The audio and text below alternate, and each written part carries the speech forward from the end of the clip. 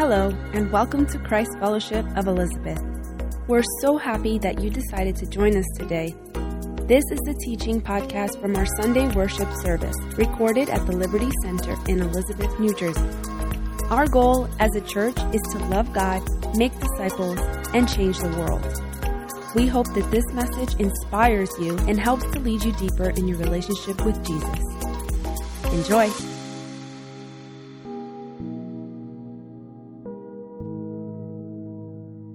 If you've been with us for a while, you know what we're doing. You know exactly what it is that we've been doing since the beginning of this year. We have been traveling through the books of God's Word, looking for God sightings. And real quick, I just want to explain what God sightings are. God sightings are God's revelation. It is God's presence. It is God showing himself to his people through the different experiences that have been happening through the different stories that we have experienced through the Bible.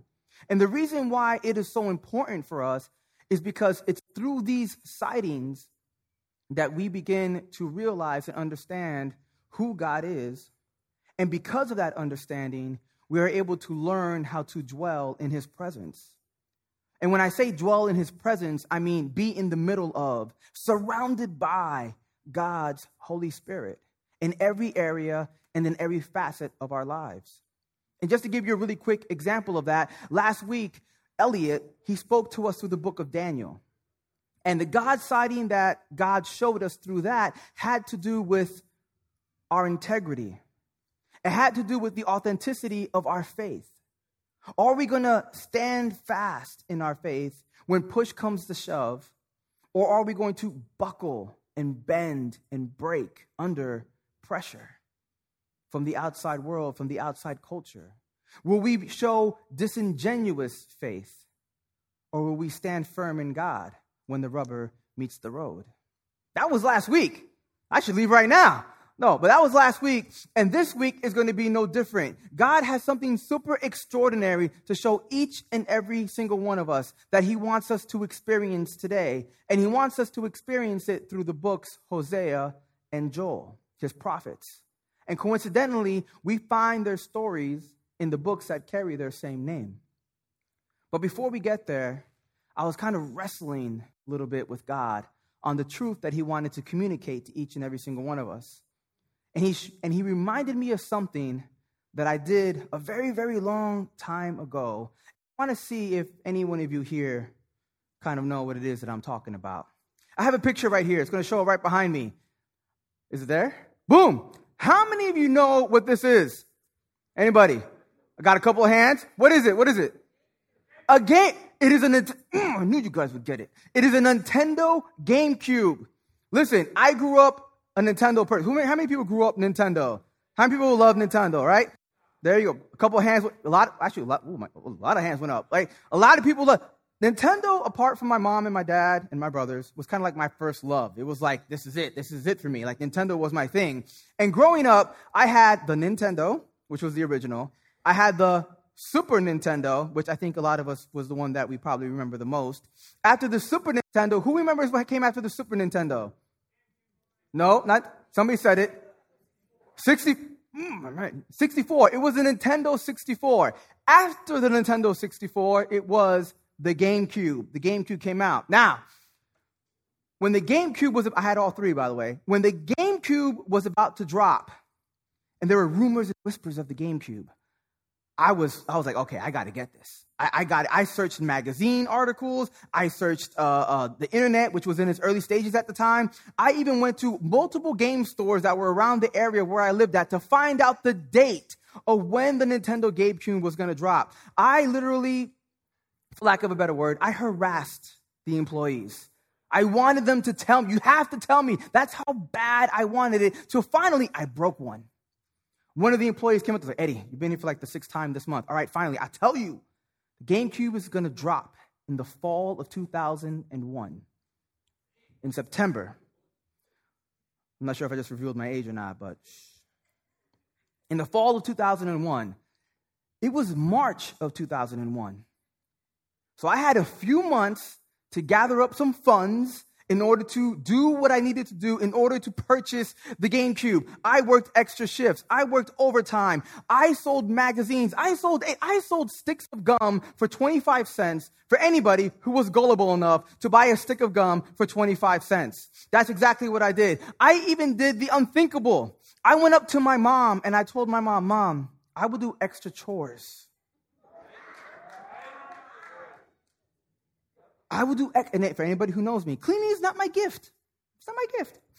But Mom, I will give the house the white glove treatment, Mom, if you were to give me $10 extra for my chores. That's how bad I wanted the GameCube.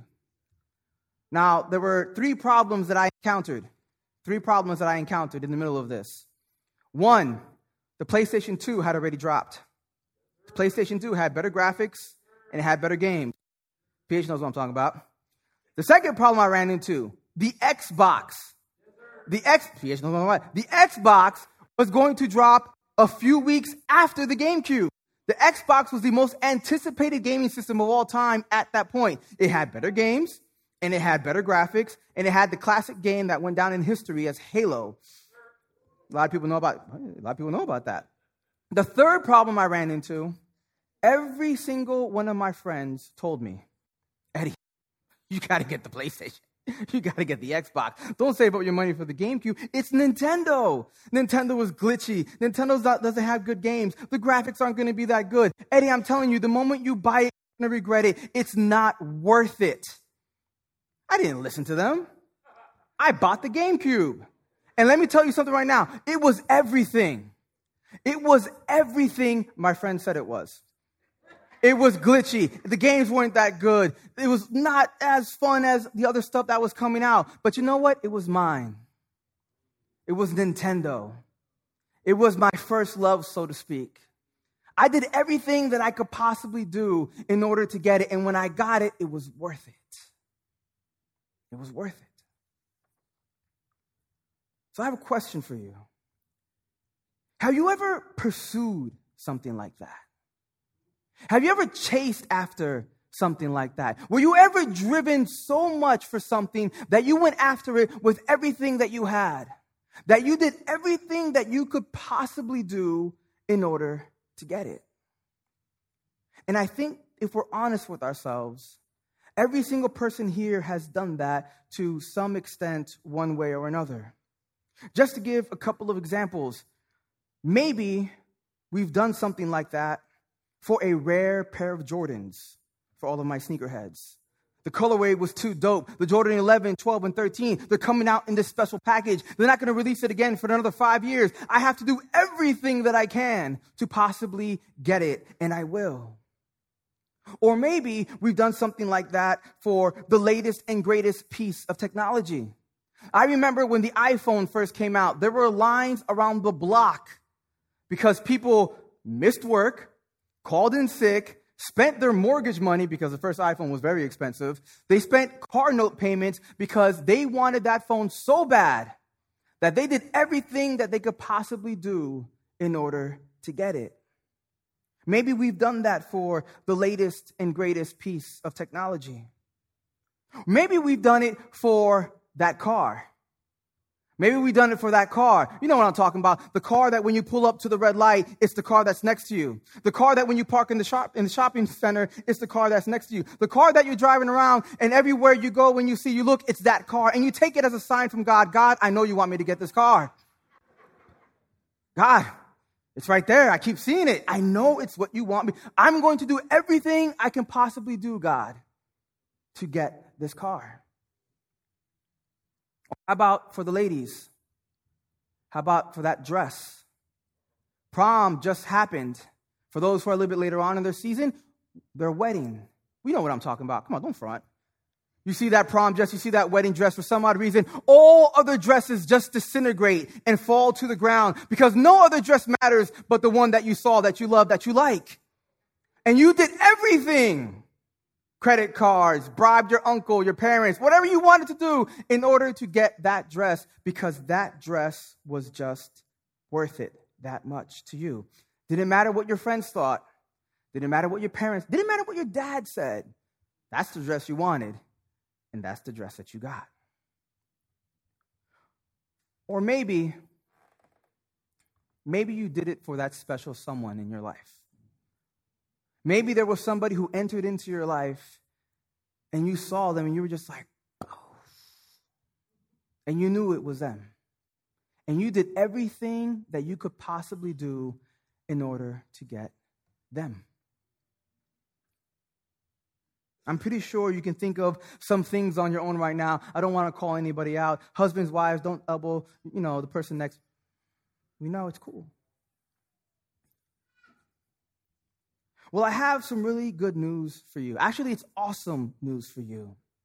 That right there, that is the very heart of our Father.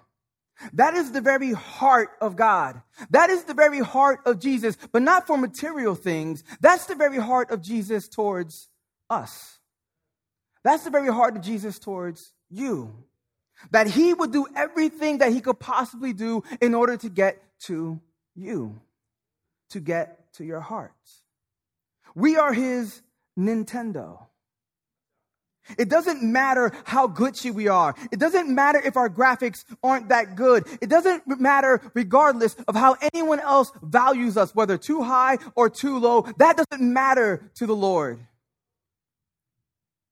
Because God has done and will do everything he can possibly do to get to our hearts. He will do everything. God is constantly pursuing. He is constantly searching. He is constantly seeking after us. He's constantly doing that. In Ezekiel chapter 34, verses 11 through 12, we get a good glimpse of this. I'm going to touch on it just really quick. It says this in Ezekiel. This is God speaking through the prophet towards his people. He says this. For this is what the sovereign Lord says. I myself will search and find my sheep. I will be like a shepherd looking for his scattered flock. I will find my sheep and rescue them from all the places where they were scattered on that dark and cloudy day. There are two things that really stand out to me about this verse or these verses. The first one is when it says, I myself. God is doing something really cool here. I don't want us to miss it. When God says, I myself, that's God making it personal. I'm not sending anybody else. I'm the one that's searching for you. I'm the one that's going after you. I'm the one that is seeking you. I'm taking this duty, this time. I'm not sending one of my angels to do it. No. I'm going to do it. Because you mean that much to me. And also, I love it when he says in verse 12, when he says, I will find my sheep. I love that phrase, I will. Because when it comes down to God, it's such a definitive statement, I will. And whenever I think about that, I do my best to try to remember all the I wills of God. When God comes down to Abraham, he says, I will make you the father of many nations. I will make your descendants as numerous as the sand on the seashore. I will deliver my people out of bondage and slavery from Egypt. I will bring you into the promised land. I will send you a savior. I will forgive you of your sins. I will heal you. I will restore you to myself. Whenever God says, I will, it's a wrap. It's because something is going to happen. If you are new here to Christ Fellowship, if you've been here for a few months, or if you're the super OGs who've been around for 26 years, you are a direct result of God saying, I will, and you hearing it and responding to his call. You're a direct result of God saying, I will. There are no coincidences with God. You are here because he called you. You are sitting in these seats because he called you. You are watching online because he called you and you heard his voice. God is constantly pursuing, searching, and seeking after us. The glitches don't matter. The mistakes don't matter. The shortcomings don't matter. The amount of sin that we have committed in our lives, guess what? It doesn't matter. When I say God has done, I'm talking about the work of the cross. I'm talking about how God took his everything, gave it up on the cross for every single person in the existence of humanity, for the forgiveness of their sins, in order to create a pathway for us to have a relationship with him. God has done. And when I say God is doing, I'm talking about how he is always constantly searching for those who would respond to his voice. God has done and is doing everything he can possibly do to get to us, to get to our hearts. Which brings forth this realization that I think is very important. And I think every single one of us, if you have the opportunity, write it down. Or if you have your phone, take a picture of it when it shows up on the screen. It brings us to this realization. Because he is constantly pursuing, constantly seeking, and constantly searching after us, our God is not a God that gives up. Our God is not a God that gives up. We don't serve a God who says, oh, you did something too bad? You know what? I can't help you. You're on your own. No. We don't serve a God like that. We serve a God that does not give up. When everything in our life is turned upside down because of the bad decisions that we've made, because of all the missteps and mistakes that we have happened, that we have caused, when we think that we have done the unforgivable, when we choose to ignore his word and his command and go our own way, even then, God does not give up on us. He does not. And God illustrates this so perfectly in the life of the prophet Hosea. Perfectly. You see, God uses Hosea's life as a mirror image of what is happening to his people in Israel. I have to say that again because I don't want us to miss it. God uses Hosea's life, his ministry, as a mirror of what has happened to Israel, of what is happening to Israel, and what he is going to do with his people. It's very, very important. It's very, very key. And before we get into it, I just want to give us a little bit of background of what is going on in Hosea's time, because I think this is going to give us a lot of insight as to why God called upon Hosea and why he did the things that he did. The first thing is that Hosea was a prophet during a time when God's kingdom was split into two. It was split into two. You had a northern kingdom called Israel and a southern kingdom called Judah. Now, Hosea was a prophet for 40 years, but it was mainly directed to the northern kingdom, Israel. We're all tracking so far? All right. Now, during this time, everything was pretty good. I'm not saying it was great, it was awesome, but everything was good in the northern kingdom until the death of King Jeroboam II. The moment this king died, he was a pretty good king. He wasn't like, the most fantastic king. He was no David or anything like that, but he was a pretty good king. But the moment he died, he had a succession of kings that were horrible. Every single last one of them was worse than the next one that preceded it. And as always is the case, as the king goes, the nation follows. And just to give you an idea of some of the things that they did after the death of this king for about 8 or 9 years in succession with all the horrible kings that followed after him, this was the state of Israel at the time. They trusted, first thing they did, or they were doing, I'm just going to name a few, not all of them. One of the first things that they did is that they trusted in other nations and that nation's military might more than they trusted in God's strength. That's the first thing that they did. And I don't understand how you can have a people that saw God literally split the Red Sea. That takes a lot of might and a lot of power. They chose another nation's might and power over that. But that's what they did. That's what they did. Another thing that they were doing is that the people of God at this time, they were becoming more known. They were becoming more known for their crime, for their corruption, and for their wickedness, their immorality. They were becoming more known for that than being known as a people of God. It's like, hey, how's Northern Israel going? Oh, the people that worship God? No, it wasn't like that. Hey, how's Northern Israel going? Oh, those crime, those corrupted, those people who are wicked and slanderous? That's what they were becoming known as. They're becoming known as that. On top of that, there was a widespread fertility cult that was running rampant all throughout Northern Israel. Now, in this fertility cult, there were orgies, there was drunkenness, and there was a whole bunch of debauchery going on. And as a result of all of this that was happening, when the husbands were sleeping with other wives, when the wives were sleeping with other husbands, and back and forth and this and that, guess what? Marriage went down the drain.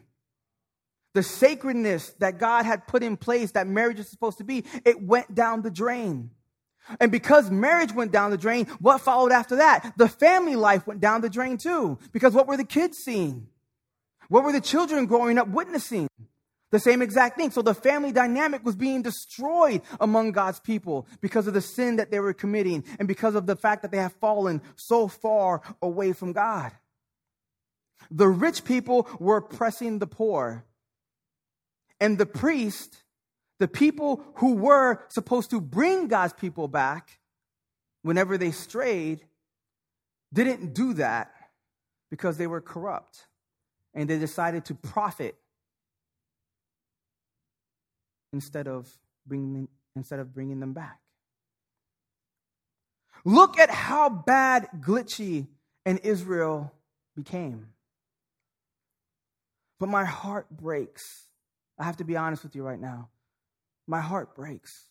When I was reading this and I was studying this and I came across all these things, I started to get this really sinking feeling in my stomach. Because I can't help but think of our time now. I can't help but think of our time now. Marriage vows mean very little nowadays. I saw a poster not too long ago. It said, divorce finalized in 3 days, guaranteed. The family dynamic right now is being turned upside down every which way but the way it's supposed to be. Marriage, for those who are listening, marriage is between one man and one woman. That's it. That's the way God designed it to be. That's the way the covenant was supposed to be. That's the way it is holy in the eyes of God. But I saw this. I'm not going to mention the state. I'm not going to mention. It's not part of my notes. I'm not even sure if I saw this the other day, and there was a person in this state who wanted to sue the state because of discrimination. Now, the discrimination, they tossed in that key word because they wanted the state to act really fast. You toss out discrimination, everybody pays attention like that now, right? But the reason why this person felt discriminated against was because the state refused this person to marry themselves.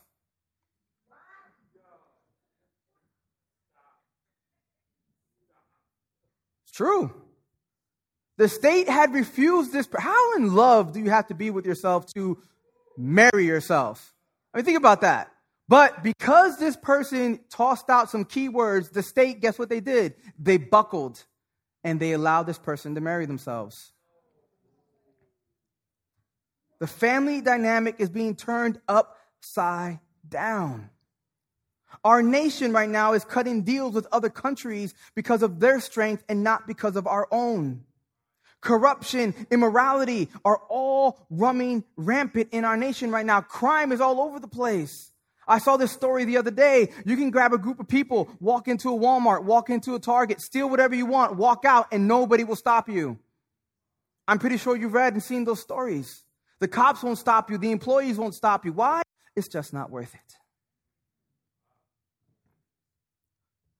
We are becoming a nation, a state, a city, more known for the things that don't reflect God than for the things that do.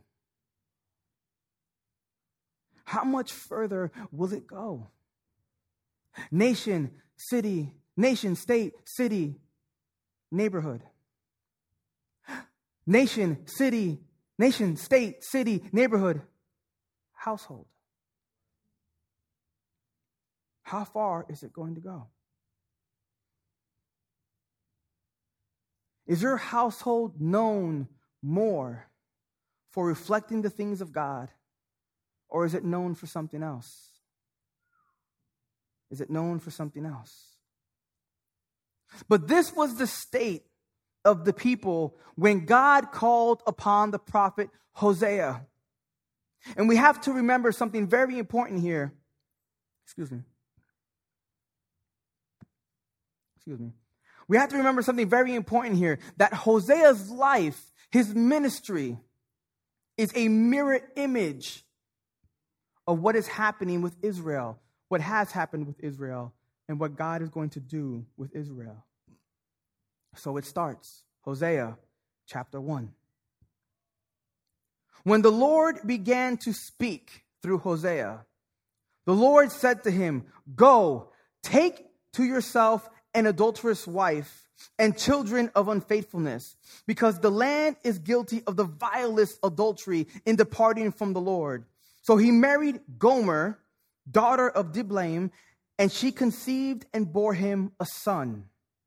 Now, before we go any further, I have to point something out really quick. I really do, because if I don't, it's going to bother me, and I'm not going to be able to sleep well, and I want you guys to sleep well. And I'm not sure if you noticed it or not, but I did. But anyways, right? There's something very important here that I want to point out really quick. There is a lot of debate about this verse. Between biblical scholars and theologians, there's a lot of debate. The debate is, on one side, you have people saying that Gomer, the female that Hosea married, was already a prostitute when God called upon Hosea to marry her. That's one argument. The other side of that argument is that she wasn't a prostitute or an adulterous woman yet. And the reason why they make that argument is because God would never call upon one of his priests or his prophets to associate himself with sin, because that would defile him and discredit his office. That's one argument. That's the other argument. Now, in order for this to kind of make sense, we have to grasp something that's going on here, and we have to remember one important thing. Hosea's ministry, his life, is a mirror reflection of what has happened to Israel, what is going to happen with Israel, and what God is going to do. We have to remember that at one point Israel was faithful, and then Israel became unfaithful, which is the reason why God sent all these prophets and judges. The people of God had strayed, and they were called, and they were meant to bring them back. If they have strayed, what did they stray away from? They strayed away from faithfulness and became unfaithful and were brought back. So in order for Hosea's life and his ministry, if it's a mirror and if it's supposed to make sense, Gomer has to start faithful and then later on become unfaithful. But if that's the case, then why did God call her immediately an adulterous woman in the first couple of verses? And I think this is something so key, and I don't want any one of us to miss it right now. The reason why God calls Gomer that is because God calls Gomer for who she really is. He calls her for who she really is. God calls Gomer according to the tendencies that she's hiding on the inside. Whatever she is trying to conceal and not make known on the outside, God sees it on the inside and calls her according to that. And that brings forth a very big truth for each and every single one of us here. It's the same thing for us. God sees us for who we really are. God sees us for who we really are. We can dress nice, show up every Sunday. We can memorize the entire Bible, act perfect. We could put forth the most elaborate facade, dress in the most freshest gear that you could possibly imagine. But guess what? God knows us for who we really are. He knows the depths of our heart. He knows what's hiding on the inside. He knows whether or not you are genuine in your faith or if you're just faking the funk. God knows. You can't, even if you think you've hid it so well and none of us can see it, you might fool me, you might fool the pastors, you might fool everybody else around you, you might fool the people in your job, you might fool everybody, your family, you can fool everybody around you, but you're not fooling God. You're not fooling God. God sees us for who we really are. He knows that about us in the same way he knew that about Gomer. So he called her by what he saw on the inside, not by how she appeared outwardly. And as we continue the story, we see how this unfolds. We see how the mirror unfolds right before our very eyes. You see, Hosea and Gomer, they have 3 children. The name of the children are as such: Jezreel, which was a boy. They had a daughter named Lo Ruhamah. I looked that up because I wanted to pronounce it the right way, you know what I'm saying? Right? Lo Ruhamah. Man, that's a difficult name. Look at that name. That's tough, man. Lo Ruhamah, and they had another boy at the very end called Lo Ammi. Now, whenever you read Hosea, it can be very easy to just pass by these names and go to the next part of the story. But these names are important, believe it or not. These names give us insight to what is happening. The first name, Jezreel, I'm just going to touch on these names really quick. The first name, Jezreel, means God sows, God scatters. God sows, God scatters. This child was symbolic to how God sowed and planted his people at the outset with Abraham. Or if you want to go further back than that, with Adam and Eve. How God sowed and God planted, he started it, right? This child was a representation of that. And because of God sowing and God scattering, the child was also a representation of their unfaithfulness in the future, of what they would be and what God would do. And because God sowed, and this was God's heart, his flesh, part of him, this child, real, was a child that was sowed, a child that was planted between Hosea and Gomer. It was their child. The second name, Lo Ruhamah. This name means unfavored, unpitied, unloved. In essence, when you put this together in a sentence, it means born without a father's love, born without a father's favor, born without a father present. But Eddie, Hosea is there. The father is present. No. The father is not present. Born without a father present. This child does not belong to Hosea. This child belongs to somebody else. And we can already see that Gomer has been unfaithful. Now Gomer is unfaithful. She has gone outside of her home looking for another's love, looking for satisfaction somewhere else. And from that love and from that satisfaction that she was looking for outside of her home, there was birthed a child that did not belong to Hosea. We begin to see the unfaithfulness of Israel just unfolding right before our very eyes, because Israel was faithful and then they became unfaithful, just like Gomer. The last name is Lo Ammi. And that name means not my people. Not my people. God's people by this time have become so corrupt. God's people by this time have intermingled with so many different cultures, so many different belief systems, so many different false idols. The very thing that God had commanded them to not do, that they had become a people that God literally said, not my people. You are not my people anymore, Israel, because of all the things that you are doing. All the things that you are doing. And just as God's people were not his people, Lo Ammi was not Hosea's son. Was not his son. He was also illegitimate.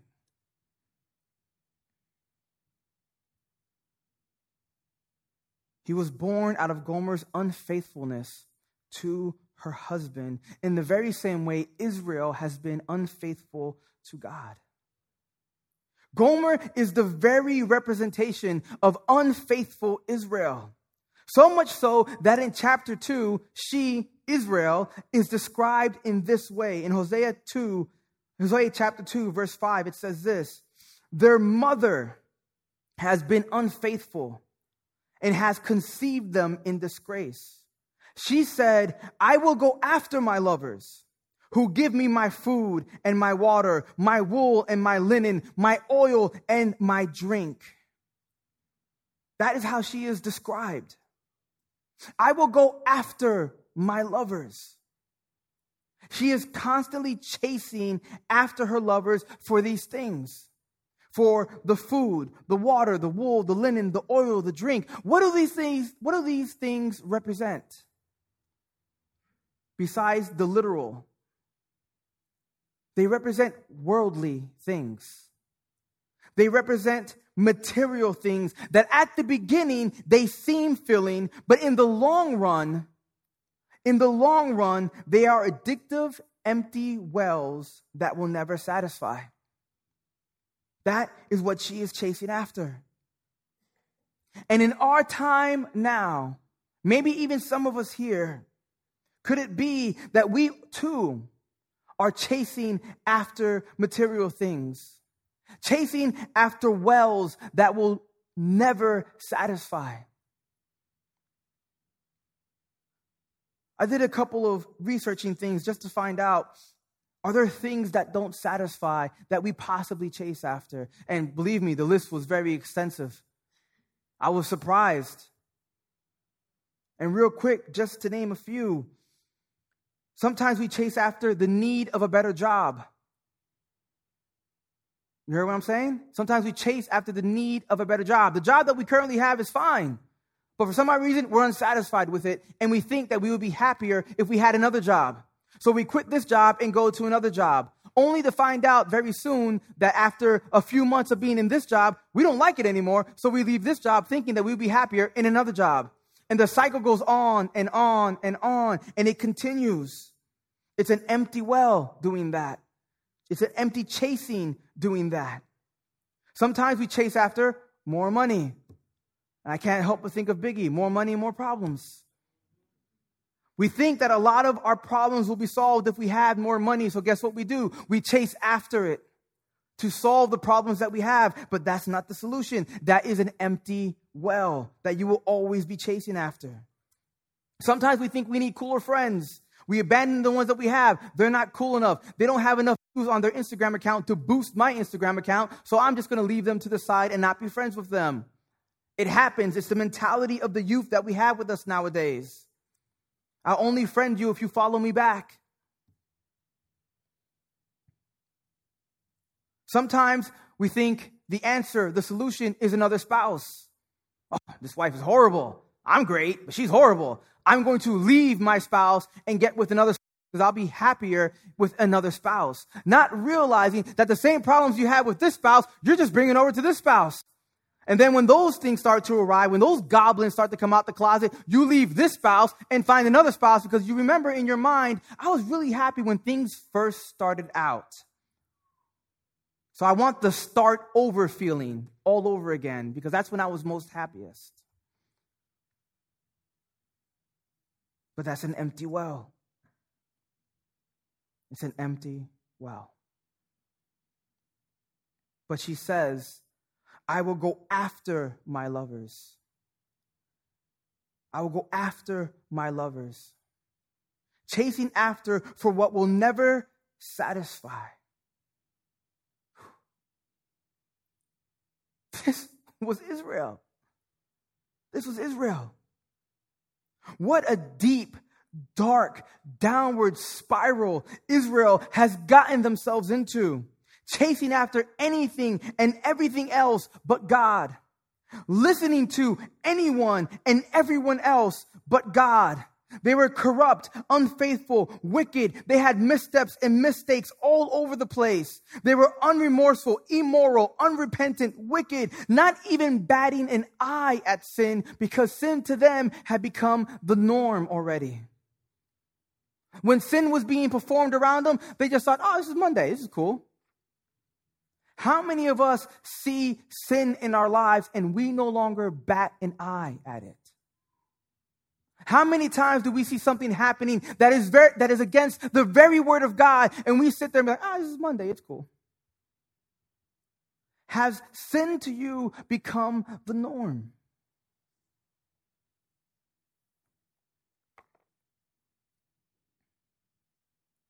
Israel has become a nation that has painted itself unworthy of the love of God because everything that they have done and because of everything that they were doing. Hosea's life is a mirror. It's a mirror. What has happened, what is happening. Now, what is God going to do about it? What is God going to do about it? What is God going to do with his people? As we continue with the story, Gomer has left her husband. She left. She left her husband, and she is now living in the streets as a prostitute. This symbolizes Israel's departure from their home. It symbolizes Israel's departure from the presence of God. God's presence was their home. They're not there anymore. Gomer was supposed to be home. She's not there anymore. Israel is no longer in the presence of God. And maybe, just maybe, some of us feel that way this morning. Could it be that some of us may feel that we too are outside of the presence of God? That we don't feel him. We don't see his guiding hand in our lives. When we pray, it feels empty. When we worship, we hear nothing. Our heart doesn't skip the beat that it used to when we would hear God's word. Could it be that we are outside of the presence of God this morning? And could it be that it's that way because of the things that we've done this past week? Maybe the things that we did this morning. Maybe because of some of the things that we did earlier in the month or the year. And because of those things that we did, we feel that we are outside of the presence of God. That we have done too much to have him look in our direction because of what we've done. Maybe it was a struggle for you to get up this morning and be here in church.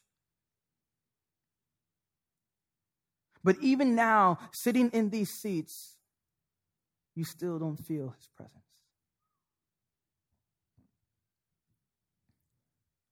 It is in this moment that God decides to speak up again through Hosea. And this is what he tells him. Hosea chapter 3. The Lord said to me, "Go, show your love to your wife again, though she is loved by another and is an adulteress. Love her as the Lord loves the Israelites. Though they turn to other gods and love the sacred raisin cakes," which is something they weren't supposed to be loving.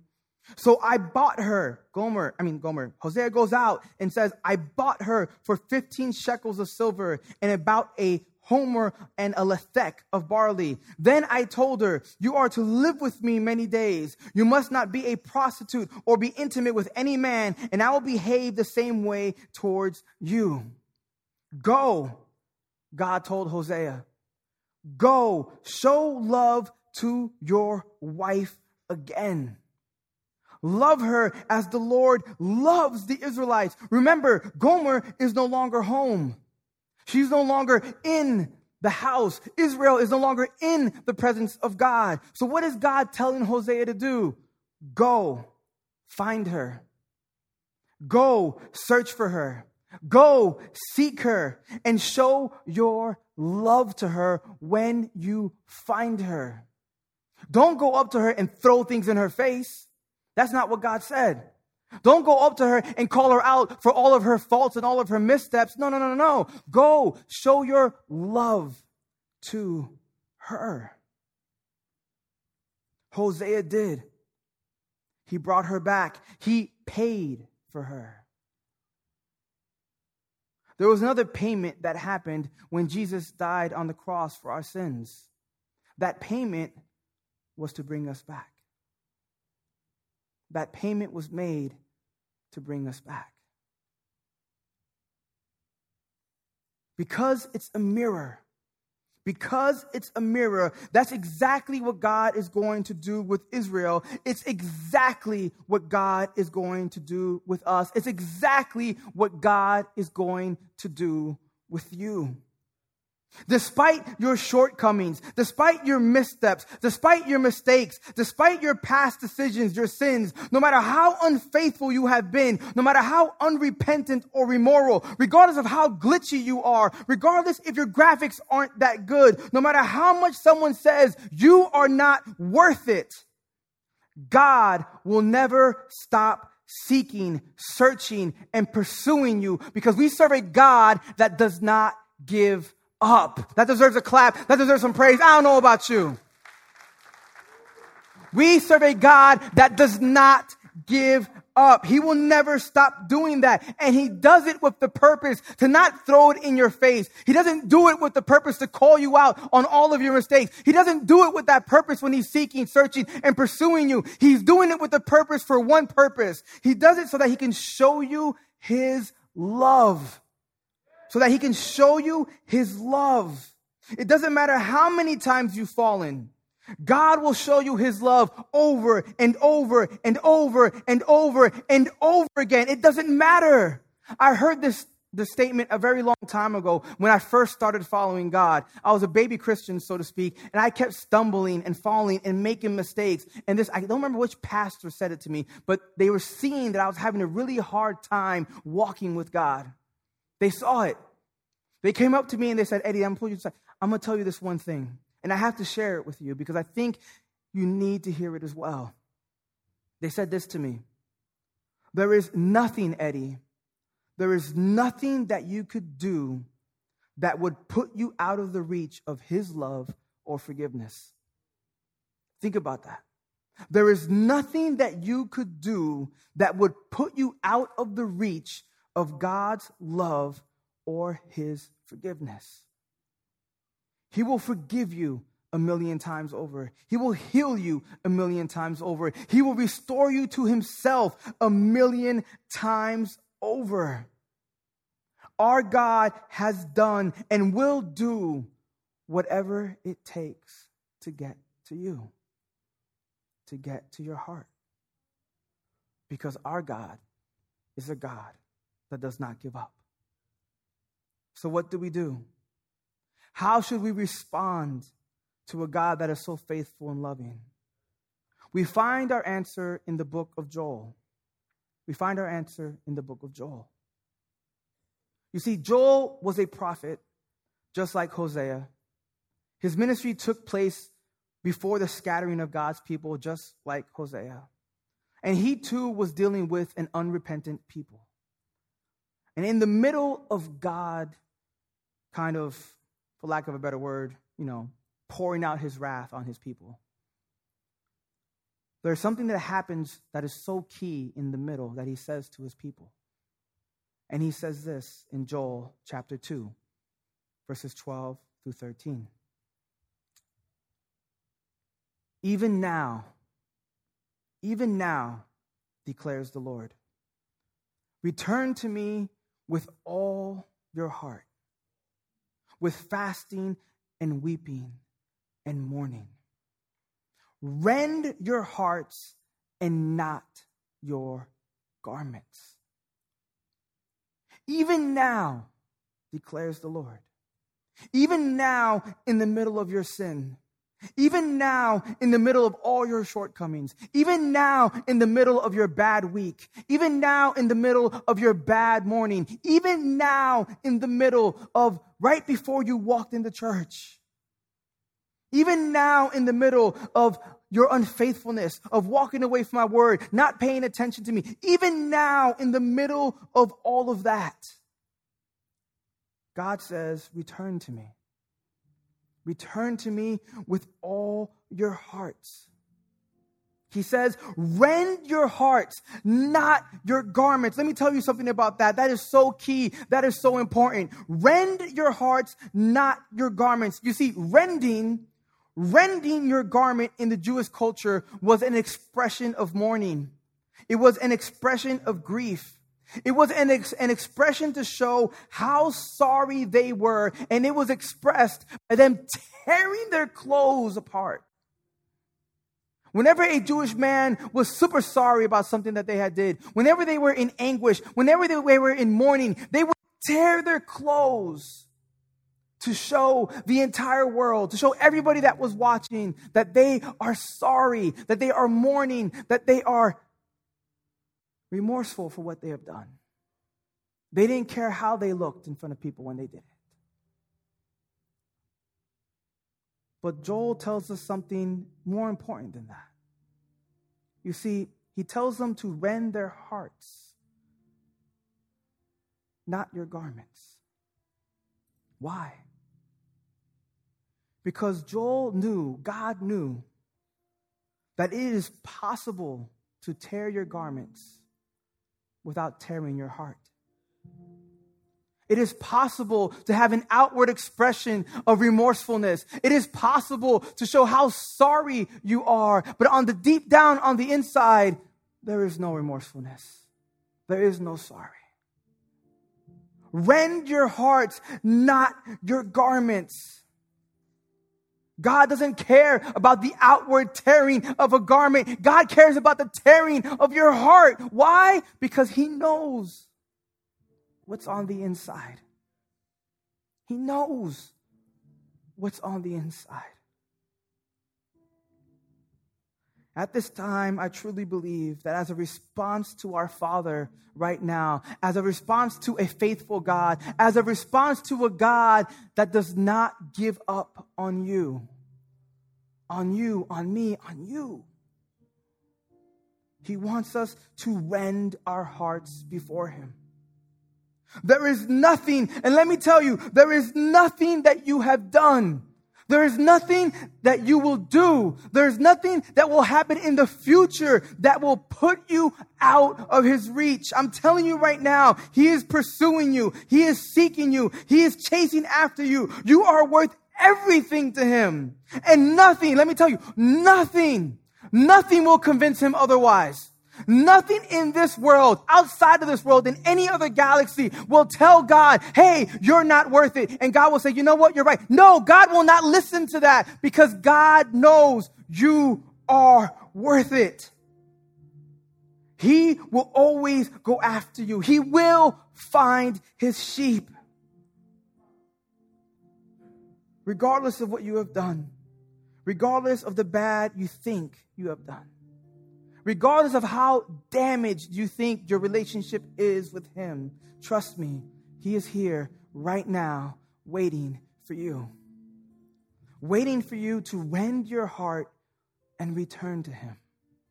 To rend your heart before him and return to the Father. I truly believe that the song that is about to play right now is a song that the Father wants to speak to each and every single one of our hearts. And if you wish to return to the Father, if you're somebody who's never known God before and you want to return to the Father, rend your heart before him in worship at the altar here in the front. If you're somebody who's been with God for a while and you feel like your relationship needs to go a little bit deeper because you had a really bad week, come forth, worship, rend your heart to the Father. If you're somebody who's been following God for a super very long time and you feel the need that your relationship needs to get deeper with him, come forward to the altar. Rend your heart to the Father. Because if you do, I can promise you one thing. He will speak to you. He will speak tenderly to you. His words will touch the very fabric of your heart. You will experience God. His heart, his forgiveness, his love. If that's what you want, come down to the altar and rend your hearts before God.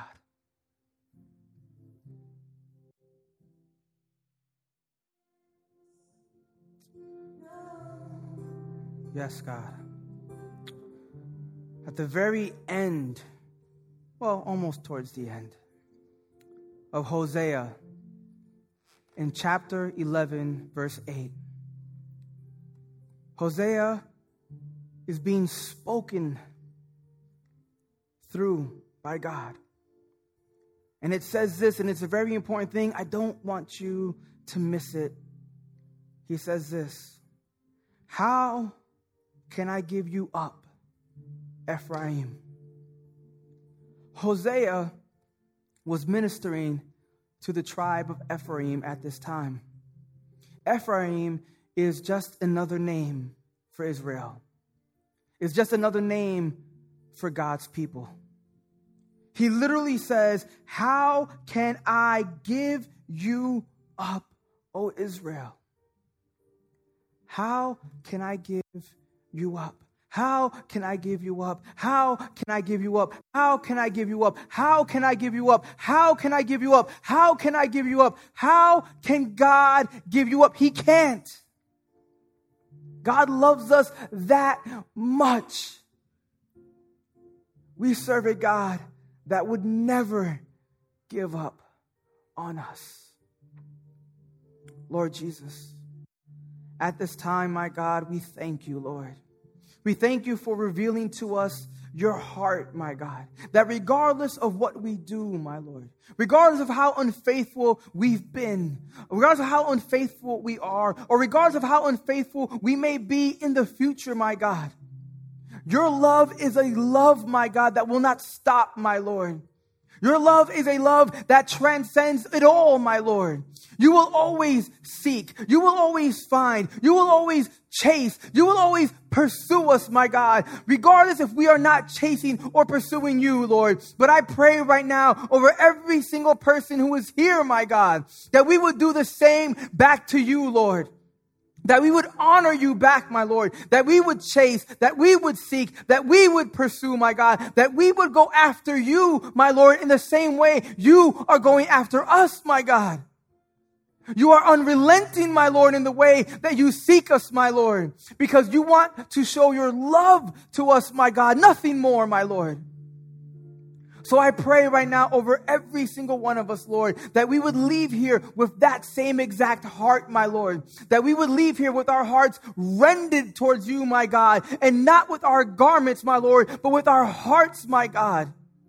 I pray for genuine faith, my God. I pray for boldness, my God. I pray for strength. I pray for courage to do this, my Lord, over every single person who is here right now, that they would seek you and pursue you the same way that you have done with us, my Lord. And I pray, God, during the hard times, my Lord, because it's not easy. I pray during the hard times, my God, that when it gets really tough, my Lord, when we feel that we are not worth it, my God, that you would whisper into our ears, my Lord, that you would whisper into our hearts, my God, that you would say to us and remind us, Lord, no. You are worth it. You are worth it to me. And may we take that and value it, my Lord, more than anything, God. We thank you. We love you. We worship you. May you have a great and awesome week in God. And remember, He doesn't give up on you. Amen. Christ Fellowship of Elizabeth is a Christian community whose mission is to love God, make disciples, and change the world. You can learn all about us by visiting cfofelizabeth.com. We meet each Sunday at 10:30 a.m. at the Liberty Center in Elizabeth, as well as at various times throughout the week. If you'd like to see a video recording of the full worship service this teaching came from, you can watch on demand on our YouTube channel, and you can join us live online every week by visiting cfofelizabeth.live. We hope you enjoyed this week's message. Make sure you subscribe in Apple Podcasts, Google Play, Spotify, or your favorite podcatcher so you never miss an episode. See you next time.